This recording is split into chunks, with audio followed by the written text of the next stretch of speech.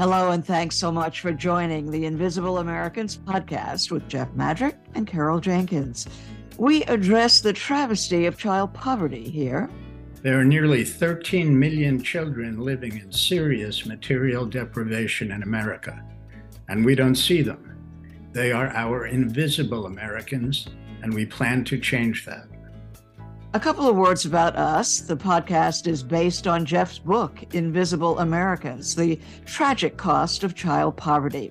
He's an economics writer, author of 7, and co-author of another 4 books on the American economy.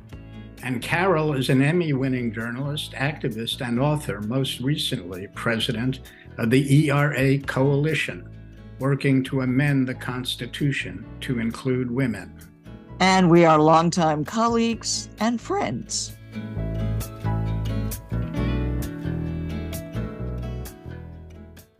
When it comes to thinking about child poverty, we sometimes forget the many ways children are impacted. In this episode, we talk about LGBTQ families and military families, for example, 2 groups that are hugely damaged by food insecurities, housing deficiencies, and who face enormous hurdles in getting help. Our guests today are Jocelyn Fry, the president of the National Partnership for Women and Children, and Abby Liebman, the president of Maison, a Jewish response to hunger. We begin with the economic challenges facing LGBTQ families as states across the country are passing discriminatory laws and the uptick in anti-gay hate crimes are endangering parents and their children. Here's Jocelyn Fry explaining why the National Partnership for Women and Children, a 50-year-old social justice organization, issued its special report on the poverty levels in the LGBTQ community. Jocelyn, thanks so much for joining us today. Jeff and I are big fans of all of your work, from the Obama administration through the Center for American Progress and now at the National Partnership. Talk to us about your special report on LGBTQ families and their facing poverty. As you both know, the National Partnership for Women and Families has worked on care and caregiving issues for many, many years, and dating back to the work that we did to help pass the Family and Medical Leave Act. And one of the reasons that we did that work is because we know that women disproportionately are caregivers, and we know that our ability to have a functioning economy, as we saw in the pandemic, is inextricably linked to the types of policies that we have around care. And the thing that we know about care is that the folks who are caregivers are diverse. They fall well outside of the narrow stereotypes that we have cultivated over decades. And we understood, as many have, increasingly understood, that one group of folks who rarely get discussed is our LGBTQI plus communities. But they are doing a lot of caregiving. If you look historically at some of the data around caregivers, the folks from the LGBTQI plus community are far more likely to have people who are not necessarily their family in terms of blood relatives, right? But they are their chosen family, and they rely on those folks for caregiving. And many of those folks are parents. So we thought it was really important, in a moment when we are looking intensively at care and how we support care, to make sure that that conversation included those families who are often left out. And in particular, we were able to do this research in part because the Household Pulse Survey, which was the survey that was created specifically around COVID to see what was happening to families, added some measures in it so that we could actually ask questions about LGBT families. It does have limitations. So, for example, it really just deals with lesbian, gay, transgender families. It doesn't have the nuances to have families who identify as queer or intersex. But nonetheless, it tells us something about what's happened to families during COVID that we didn't have information on before. And so we were able to, our team delved into this research and produced a report that looked at the caregiving needs, particularly for parents who identify as LGBT families. Well, it's fascinating to me. I wrote a book called Invisible Americans. And when I wrote it, which was only a few years ago, the LGBT community wasn't necessarily a part of that invisible community, so to speak. So I was fascinated by it. 491 anti-LGBTQ pieces of legislation passed at the state or local level, I believe. What accounts for this anxiety about LGBTQ? Is it a sexual anxiety, a racial anxiety? That data point comes from research from the ACLU, and I believe 491 anti-LGBTQI plus bills that were introduced over the last year. And I think there are many things that are going on, and we could probably spend the entire time talking about that. The heart of it is, I think, a very intensive effort to rely on fear, right, to poke at other anxieties that people may feel, whether it's around economic anxiety, whether it is around, sort of just general anxiety about how people's lives are going. I think if you asked people to put their finger on it, I'm not sure if they could put their finger on it, other than we have a deep entrenched history going back to the founding of this country around differences and our unwillingness to be accepting of people who we perceive as different, whether it is racial difference, whether it is people with disabilities, or whether it's people because of their sexual orientation. Immigration status has historically been used to create a sense of other and to deny opportunities to one group in favor of another. And when you have political leaders who are willing to deploy those types of divisive practices, you can feed a narrative that ends up denying rights to a whole community of people. I also think the other thing that is going on, and this has been true historically across many movements, is whenever you make progress, you will face backlash and you will see backtrack before you make that progress again. That has been true with civil rights community and civil rights movement. It was true with women's rights. And I think it's true here. We have made enormous progress, but I think you're seeing the backlash. Our task is to be persistent about making sure that, notwithstanding that backlash from a vocal but small minority, that we continue to tap into our values and principles to really continue to make progress for families. If you could, for us, explain what the numbers translate to that you have published in this report. What we found is that we were comparing and contrasting a period during the pandemic in 2021 to the latest data that was available when we did this report, which was ranging from December of 2022 to May of this year. And what we found is that, generally speaking, LGBT families were much more likely to experience economic insecurity than non-LGBT families. They were far more likely to deal with sort of discrimination in the workplace that meant that their employment was uneven, which led to economic hardship.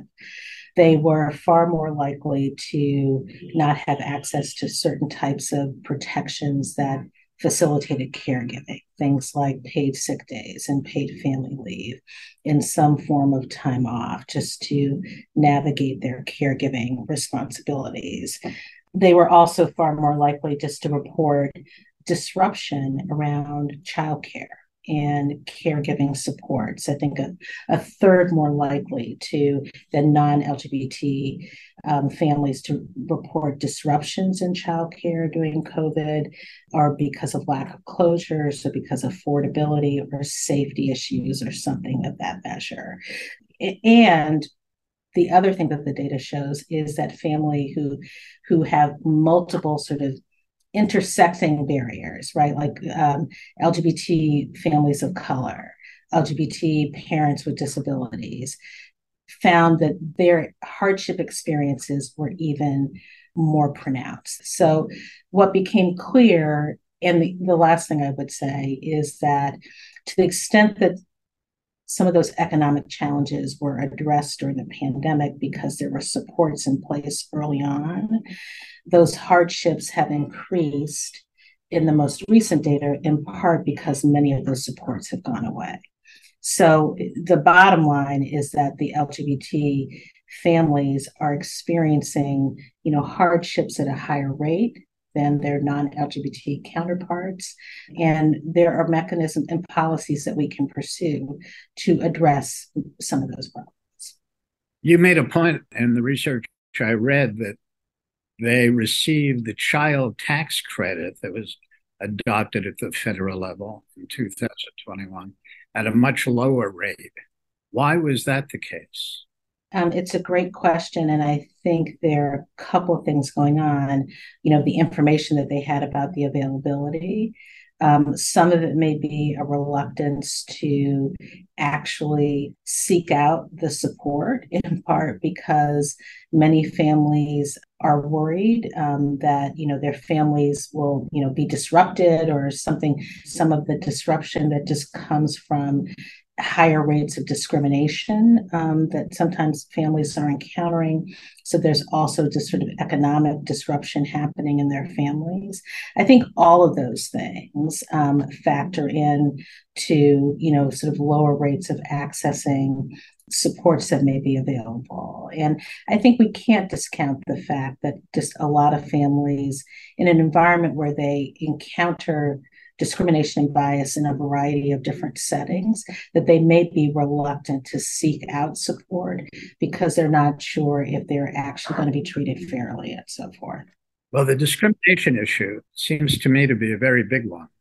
So that reminds all of us of our fights for civil rights and how we had to teach people not to discriminate. Is there any effort at that? I'm sure there is. One of the reasons that we did this research, one of the reasons that we participate in a number of, coalitions that work on sort of broader civil rights issues, women's rights issues, is because I think we collectively understand that many of these issues go hand in hand. It is not surprising that some of the economic insecurity that are experienced by LGBT parents are even more exacerbated for families of color or families with disabilities, because that also tracks what's happening in the workforce, even just among families. And so I think increasingly what we certainly recognize, and many of our partners recognize, is that we have a shared fight, whether it's around ensuring that LGBTQI plus families are being treated fairly, whether we are talking about families, Black families and Latino families and AAPI families and Native families, whether we're talking about people with disabilities, whether we're talking about women, like everybody. Many of the stereotypes and divisiveness that fuel these discriminatory attitudes cut across many different issues. I mean, the reality is, if you look in the states, in those states with those anti-LGBTQIA bills, there are also the same states often that have anti-reproductive rights bills, anti-voting rights bills. That they're the ones who are going after the so-called anti-woke agenda, like this sort of effort to foster this narrative around exclusion cuts across many different communities. When we think about some of the policy solutions, it is really critical for us to be in partnership with our friends, across the civil rights community, human rights community, because we have a shared understanding of what's driving the problem, but also the solutions that we sorely need. Jocelyn, our focus is child poverty, and we know that the children living in these families are subject to discrimination, persecution. If they are gay or queer themselves, the children often will end up homeless themselves. We know that you all concentrate on solutions to all of our society's ills. What do you think about our children and the way forward? Some of the stereotypes and biases that undergird some of these problems are, sometimes you can solve them through policy, and sometimes you really have to be more intentional about changing culture. There's certainly things like the Child Care for Working Families Act.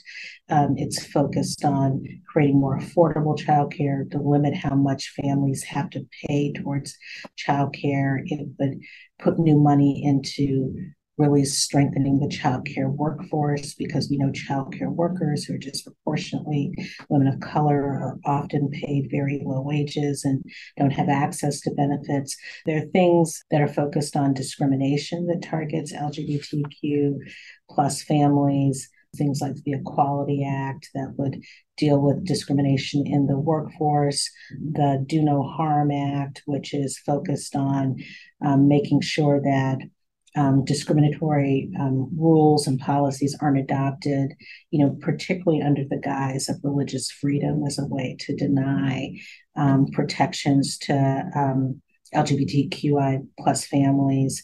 The Caring for All Families Act would update the Family and Medical Leave Act so that the definitions of family members covered is more inclusive.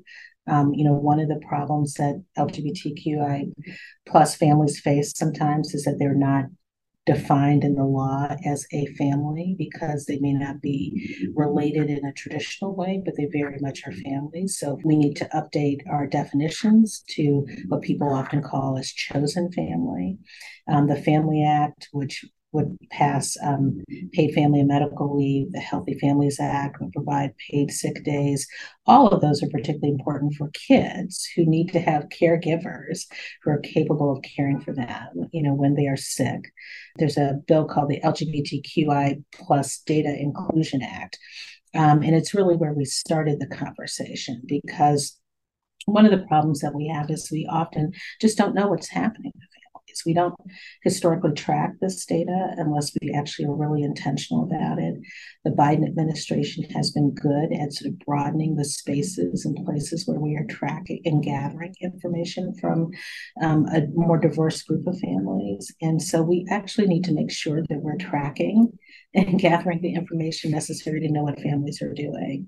So, and I would go back to the other question you asked about the CTC. I mean, what we know about the child tax credit is that, when that child tax credit was deployed in full, we across the board reduced poverty for, down to some of the, I think, the lowest levels in decades. And so making sure that that's available and being intentional about making sure that LGBT families are actually being able to access it. The very last thing I would say, Carol, is that in addition to all of that, there's a lot that's happening at the state level that is really going after transgender kids in particular, and all of the anti-LGBTQ, legislation that is really limiting the ability of families to access healthcare, gender affirming care. That is just an environment that creates a lot of danger and hostility for kids when they need all the support that they can get. So I think investing in supports, making sure that people have access to healthcare, supporting families on the ground, like that's also essential at this time.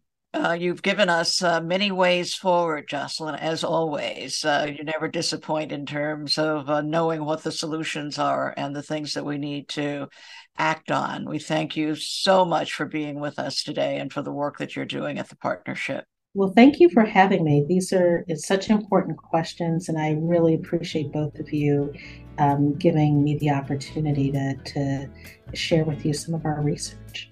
Well, we appreciate your doing that. Thank you very much. Thank you.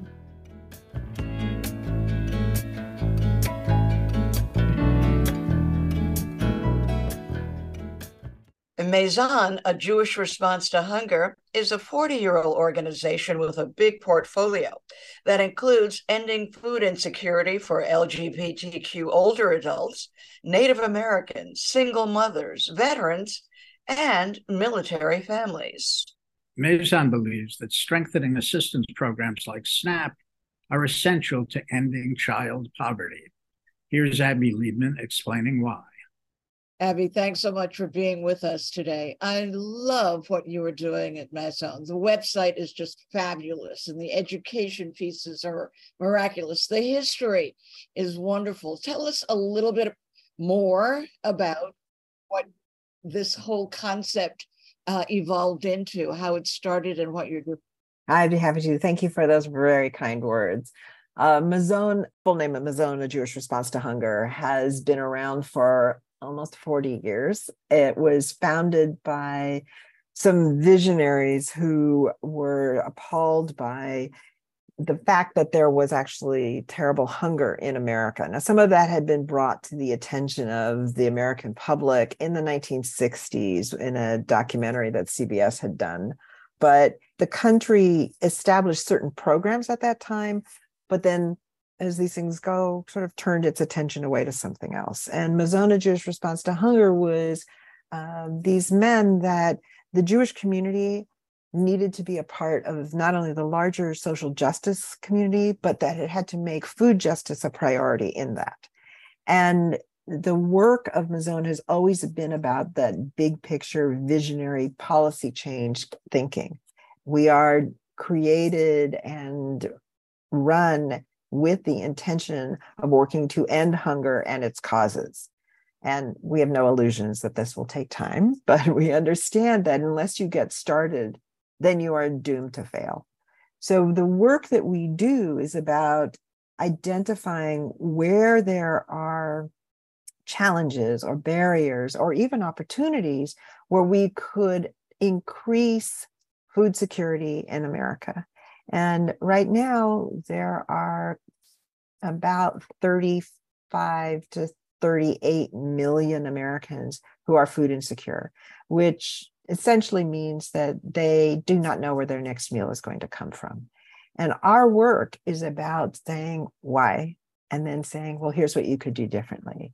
And in recent years, probably for the last decade, 12, 15 years, something like that, Maison has looked at those parts of America where the specific concerns of the populations that are food insecure are not being addressed adequately. That is, a one-size-fits-all approach is a great foundation, but it will not move the ball forward for many populations. So we focus on these, what we think of as our vulnerable populations. And those right now include currently serving military families, single mothers, veterans, LGBTQ seniors, the peoples of Puerto Rico and the other territories, and tribal nations and other indigenous people.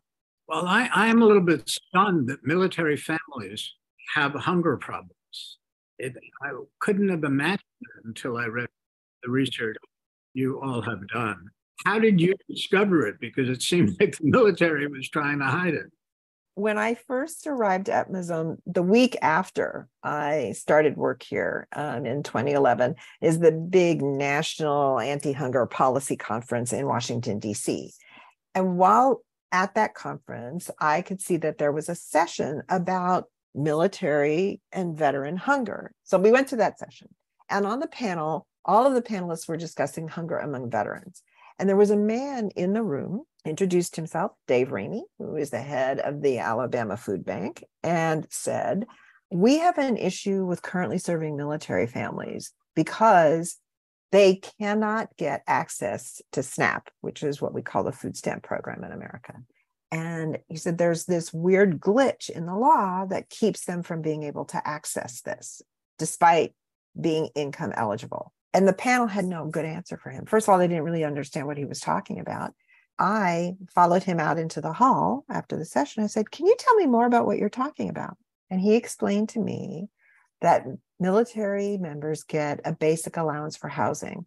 And that allowance is typically set at what the median rent, or usually it's rent or mortgage payments, would be in that surrounding community. Members who live on base don't need that allowance, but there is a huge waiting list to get on base housing. And for military members who are parts of families, usually the head of household, right? This allowance doesn't cover the kind of housing that they're going to need for their families, but it is an important resource for them. It is counted as income for purposes of determining whether you're income eligible for SNAP, despite the fact that it is not treated as income by the IRS or other federal agencies. So if you include the BAH in an income calculation, currently serving members of the military are not eligible for SNAP. If you take it out, literally tens of thousands of them are. So this has been a problem. If you know, base pay for people that are low-level enlisted is essentially poverty level wages for families of 4 in the United States. So because military pay really was never conceived of as being the income for a family. These things were set when the idea was that you had young men graduating from high school and didn't know what to do with themselves, and they enlisted in the military. Well, I wanted to ask you how this housing exclusion developed. What was the source of that? So it truly is a glitch in the law. Under the code that governs the USDA's food stamp program, there's a long list of things that are excluded from the income calculation for purposes of determining your income eligibility. And the BAH is not listed there. The what language of that statute says, if it's not listed here, it's income. So we have spent, I want to tell you, I looked at this when I first learned about it and I said, it's so easy.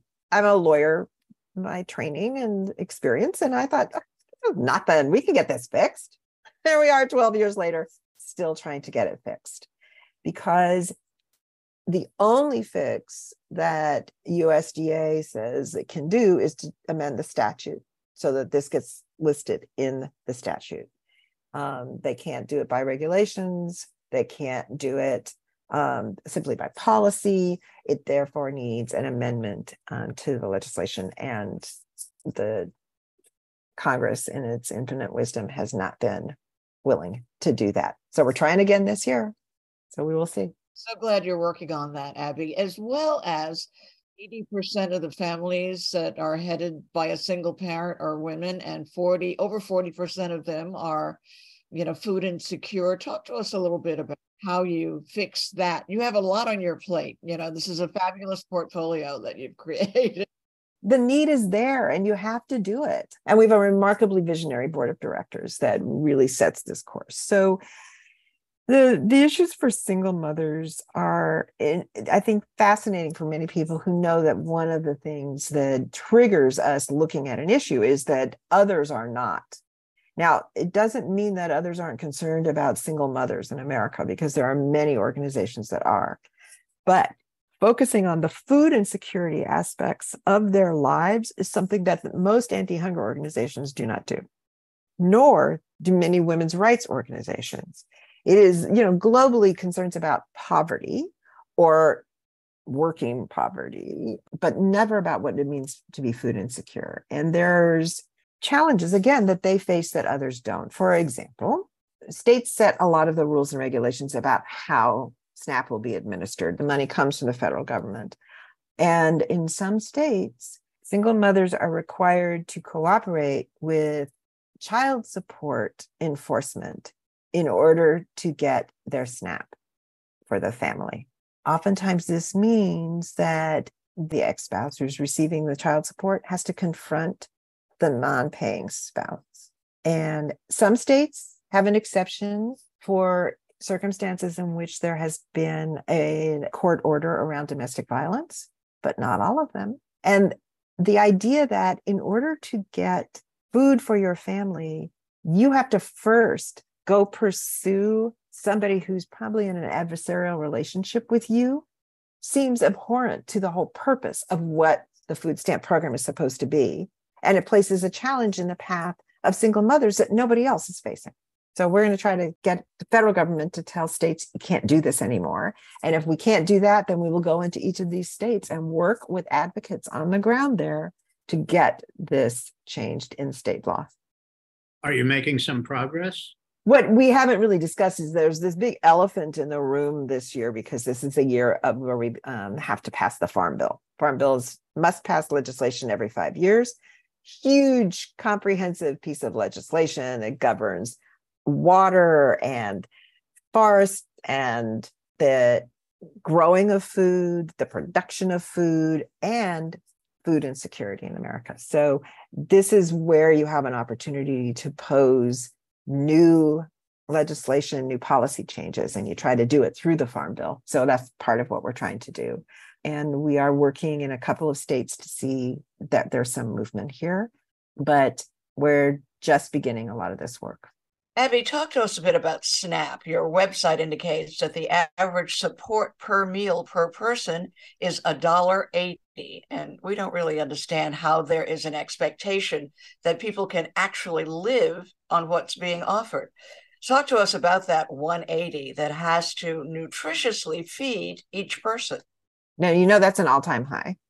And at this point, there are members of Congress that are arguing that the USDA had no authority to use a different measure. They changed the way they calculated your eligibility for benefits and how much those benefits would be based on something called the Thrifty Food Plan, and which had not been updated in 60 years. And so this current administration updated the plan so it made more sense in terms of what the current economics are of the United States.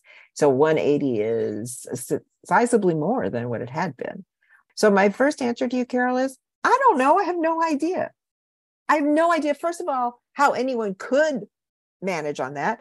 And second of all, how anyone thinks that someone could manage on that. But yet there are members of Congress that are strong advocates for cutting the benefit further and for cutting the program down to a very minimal amount. So, SNAP is a program, it's an entitlement program, which means that if you meet the criteria, you get the benefit.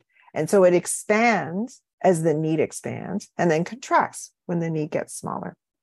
And you can imagine during the pandemic, there was a lot of discussion about the fact that it had to really expand far more. Then we saw these boosts in the benefits that people were getting, both in terms of unemployment and in terms of the child tax credit and in terms of the SNAP benefit. And we saw child poverty decreased by 50%. Stunning. So this isn't rocket science. When we go back to the idea of what are the causes of hunger and how can we do this, we know how to do it. In fact, we almost ended hunger in the United States in the 1960s and 70s. And Mazon has this new educational resource, which is a virtual museum that tells the story of hunger in America from about the Civil War all the way through to current time, and how we moved to a place of worse and worse food insecurity. And then we started to move out of a land of and improve it. And now we're back where it's bad again. I think there's a lot of mythology around, first of all, who's poor, why they're poor, and what it takes to get out of poverty in America. I'm no longer surprised, Carol, by what I hear from people about their misperceptions. I'm only angry and inspired to do more as they use those misperceptions to create policy. And that's the danger, that they are in positions of authority and can make law for hundreds of millions of people. And it's based on an ignorant assumption about what they are trying to address. Amazing that this country, because I've written a fair amount about poverty, this country thinks of itself as decent and allows itself to have such high poverty levels. So one of the things that Mazon is unique in its role is because we use Jewish values and teachings to inspire the work that we do. And they're really a huge part of how we approach our work. And among those are the idea of B'Tselem Elohim, which means that we are all made in the image of the divine. So we approach this work by saying there's no judgment here, there is no stigma, and that there is only need. And if you are in need, then you need help. And the obligation for us about not standing idly by while your neighbor bleeds means that we step in when we see what's wrong. And that it's not really a movement toward decency or compassion. It's about justice. And in Hebrew, the root word for charity is justice. And it's really about being responsive to vulnerabilities that were not of people's own making. There are huge systemic biases that have informed this country and infected its responses, for lack of a better term, including the horrible legacies of systemic racism that stem from having enslaved people for hundreds of years, and systemic misogyny. And then we see renewed vigor around homophobia. And these are not small considerations. These are the ways in which we have shaped policy and our response to people and why they're in the circumstances they are. There's no blaming here. We did this, we as a nation, and we have to take responsibility for that. And I think that when the leaders in the Republican Party and the extreme portions of that party talk about what they want to do to these programs by eviscerating them, it is because they embrace an antithetical view to that. Their view is that people are base or corrupt or all kinds of other, what I would see as racist tropes, frankly, that are completely false. And again, using a false narrative leads you to policy solutions that are actually policy problems. Abby, one of the great things about your website, in addition to the museum and your priority, is your Take Action section, where you give people a way to easily respond to those policymakers. Talk a little bit about that. So, as I said, Mazon was really founded on the notion that if we can change things, we can make the world a better place. And so it's really rooted in this idea of change. And the way in which we make change in America is through our democracy and our democratic processes. And those don't work unless people participate. So the idea for us is to say, here are these targeted actions. Here are things that you can do. And to make it as easy as possible, because if the entry point is low, then people will come in, and we believe the more they learn, the more they engage, the more they will continue to learn and engage. We do more work that is much more focused and hands-on and entails more on the part of individuals who want to volunteer and do this. Much of that is done locally and at the state level, but we are conscious of the role and responsibility we have to bring this message to those leaders, both in the administration and in the Congress. And we need other people behind us who say, here's what I think too. Here's what I know. And even when, you're in the museum itself, at the end of the museum, there's a place, Wishing Tree. And on the Wishing Tree, you can leave a perspective about something that you think should be done, the way in which it has moved you, the way in which you have experienced these issues yourself. And there are ways to go to take action, again, because I never want to leave people feeling helpless or hopeless. This is really about saying, yes, you should be devastated by what you're learning, and that should drive you to action. Because when we can work together, we actually really can move this country forward to, I think, Jeff, where you were alluding to, this place where our ideals tell us we are supposed to be. And that's the essence of what that take action is supposed to be. Abby, thank you so much for the work you do and for being very, very illuminating. Thank you for having me. Thanks so much for joining us.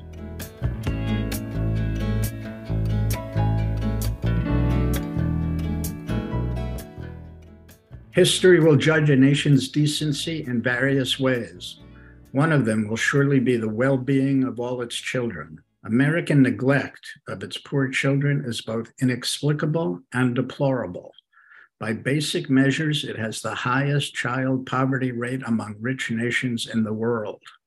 A generation of careful academic research has shown how damaging this has been to children's cognition, health, nutrition, and future wages.